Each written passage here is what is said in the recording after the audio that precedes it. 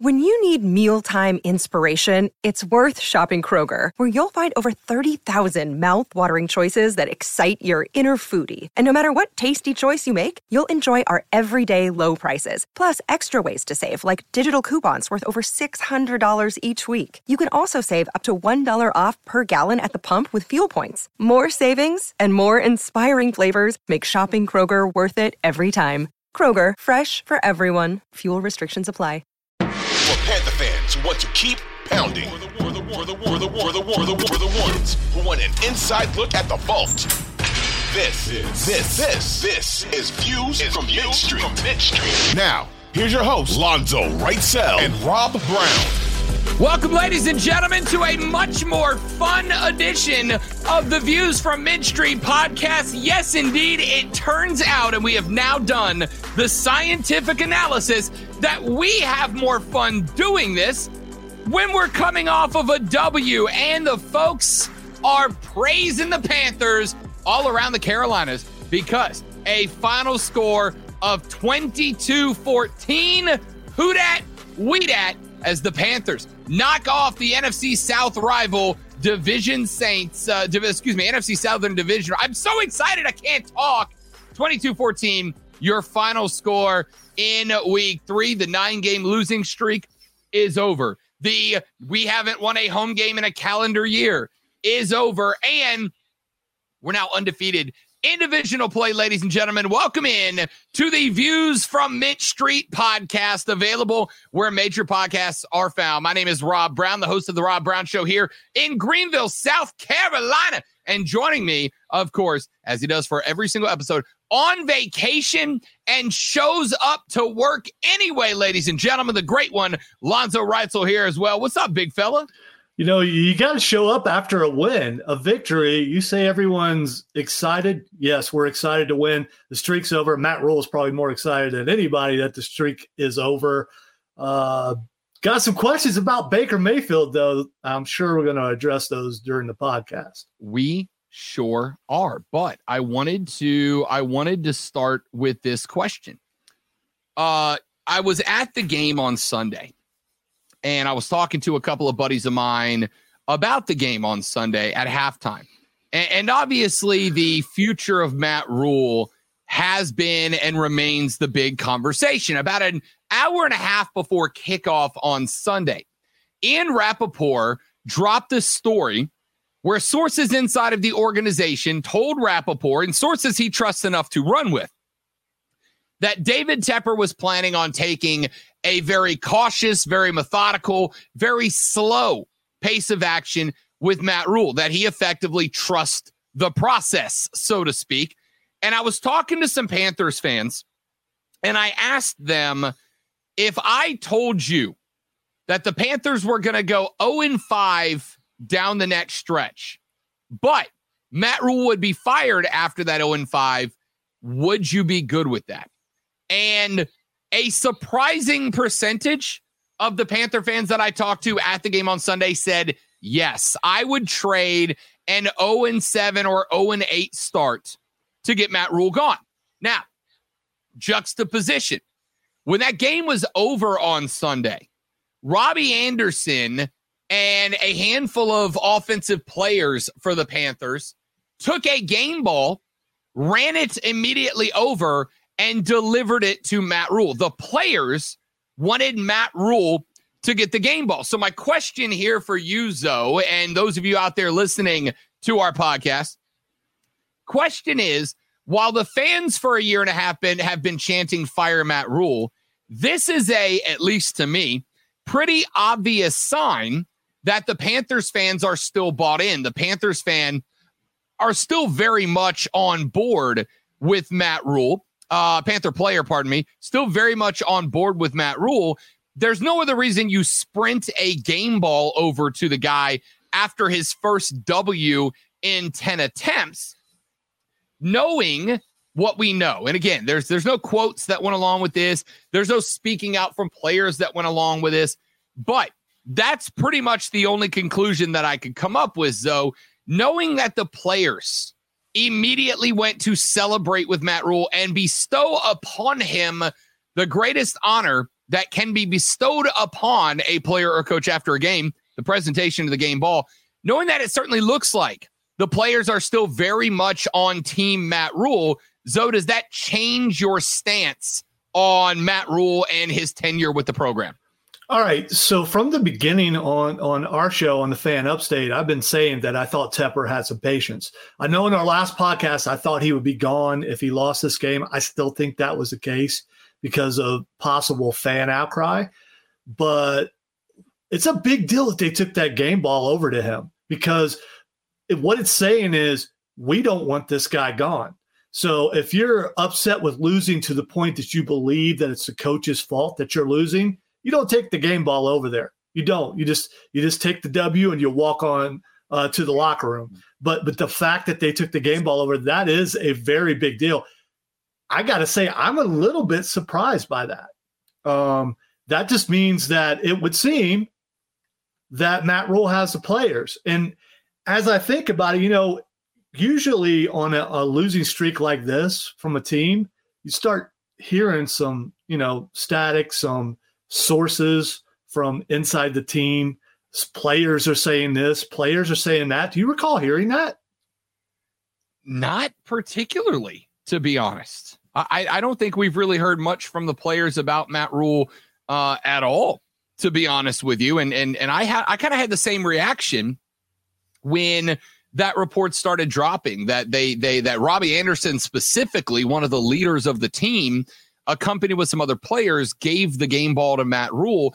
I was kind of taken aback by that, not in like a negative way, but in a way that I was a little shocked, a little surprised, right? Because despite the fact that, and that's an excellent point, despite the fact that we really have not heard a lot of players speaking out pro or against Matt Rhule, that's like the ultimate symbolism, right? Like that's the ultimate sign of respect, is to give a cat a game ball. It means what you did today was special. What you did today is worth remembering, and that's what that game ball is for. I was a little surprised, not disappointed, but surprised that the offensive leaders immediately were like, yo, coach needs this one, right? Like coach needs this, because if nothing else, though, it kind of feels like a pump the ego back up moment, right? Like it kind of feels like they're going to coach and going, coach, we know it's been a struggle, but we want you to remember this win. So here's that memento. It just kind of took me back a little bit. All right. So I picture him placing this on the pedestal next to all his bowling trophies. Cause we know Matt Rhule has got a bunch of bowling trophies. We could tell. He wears a bowling shirt on the weekends, does some bowling, or during the week, because he's busy on the weekends. So he's got that on the mantle. No, it's got to make him feel good. It absolutely does.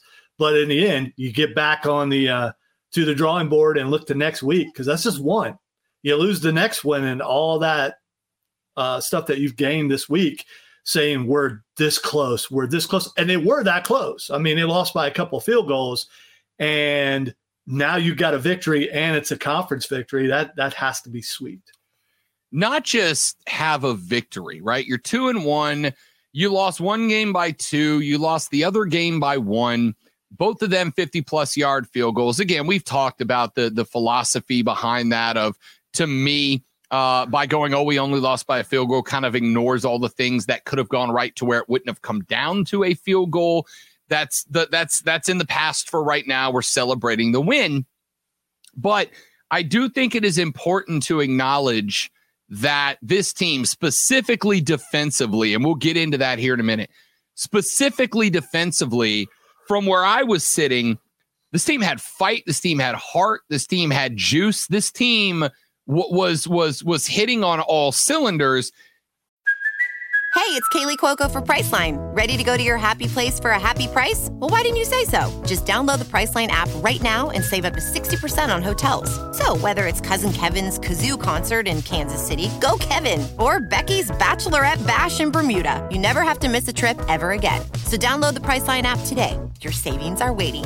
Go to your happy place for a happy price.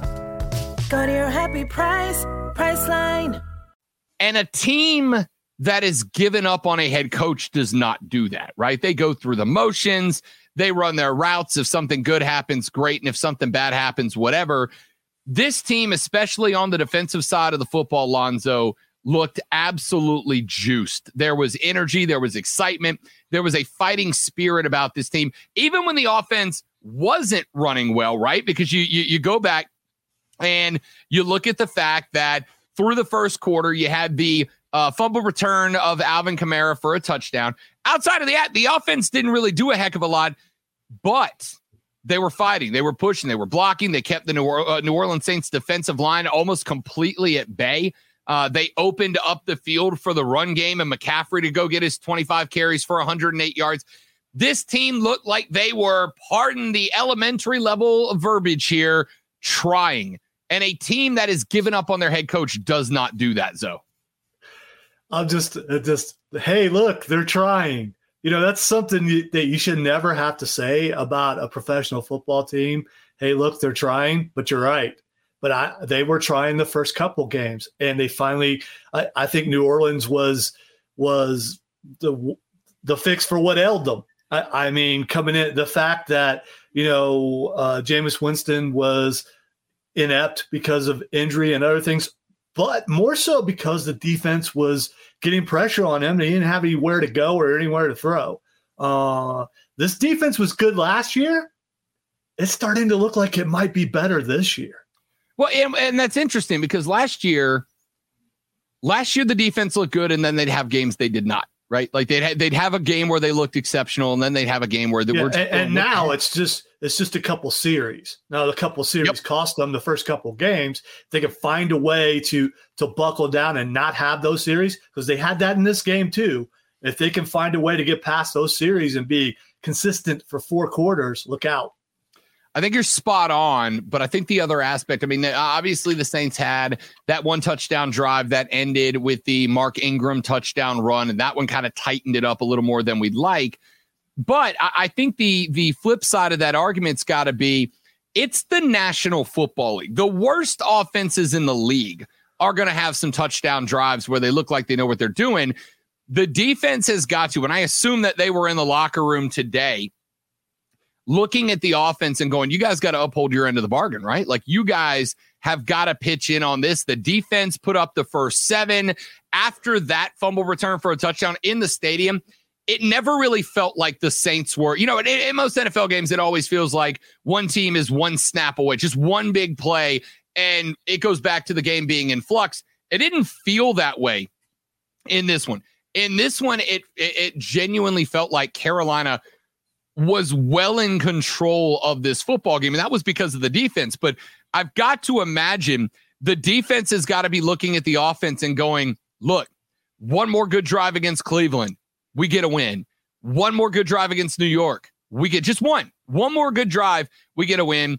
Obviously it would have taken a lot more for New Orleans to get back, but I also know in the fourth quarter, Carolina coulda, shoulda, woulda been up another score or 2 over New Orleans. I got to imagine the defense is looking at the offense right now and going, if you guys can pull it together, we're a good football team at this point. I think more so they're saying, if you guys can get it in the end zone, because you can get it down to the red zone, and then once you get it down there, you stall out. And I think the question for that is, why are they stalling out? Is it the quarterback, or is it the play calling, or is it a combination of the two? And I think it's a fair question. And I think it's absolutely, we are absolutely going to address that question coming up here in a little while from now. But before we get into the X's and O's, and I know we've kind of already done it, but I wanted to hit on this real quick. Panthers fans, if you see a member of that defense rolling around Charlotte, give them the high five, give them the fist bump, because that defense was something else, man. They were something else this weekend. Flying around, blowing up the Saints offensive line, especially Frankie Louvu. That dude is coming on, and you can watch that Haynes return over and over again. That dude was flying for a big dude, picking up that fumble and running that in. That was beautiful. I would say it bring a tear to someone's eyes, but maybe not, but it was beautiful. It was the front 7 specifically of Carolina. I'm going to tell you this, like, the Saints offensive line is not as good as they were a few years back, but they're still a top half of the league offensive line, statistically speaking. And they got owned by the Carolina front seven. I mean, owned by the front seven. And I will tell you, we talked about play calling. I think that despite all the criticism he has taken, and I think some of it warranted, Phil Snow and co. called a fantastic game defensively. There were blitzes. There was pressure. It was creative. It was inventive. And at the end of the day, so very early in that game, injuries regardless, the Saints went with Jameis Winston. Jameis was getting knocked on the rear end multiple times in that game. And once he started to get a little trigger shy, once he started to know that those hits were coming, and more importantly, that they were coming from every different gap and spot around the offensive line, Jameis Winston never got comfortable in that offense. And while they did have a big day out of Chris Olave, there wasn't really anybody else that was able to bail him out in situations. Carolina brought out the ineptitude in the Saints offense that we saw on Sunday because they dominated the line of scrimmage. The blitzes were from all over the field and creative, and Jameis Winston was unable to find any rhythm at all at any point of the football game. It also shows a lot about the Saints' confidence in Andy Dalton, because if you have the confidence in Andy Dalton, you got to bring him in when your starting quarterback, the future of your franchise, more than likely is out there playing hurt like that and taking a beating, but they never brought him in. And I was really shocked about that. I was sitting in 255 and it was hilarious listening to all the Panthers fans in that section. Like, why aren't they going with Andy Dalton? Here's the reason. I don't know how much it would have mattered, right? Like, I don't understand Jameis was getting hurt.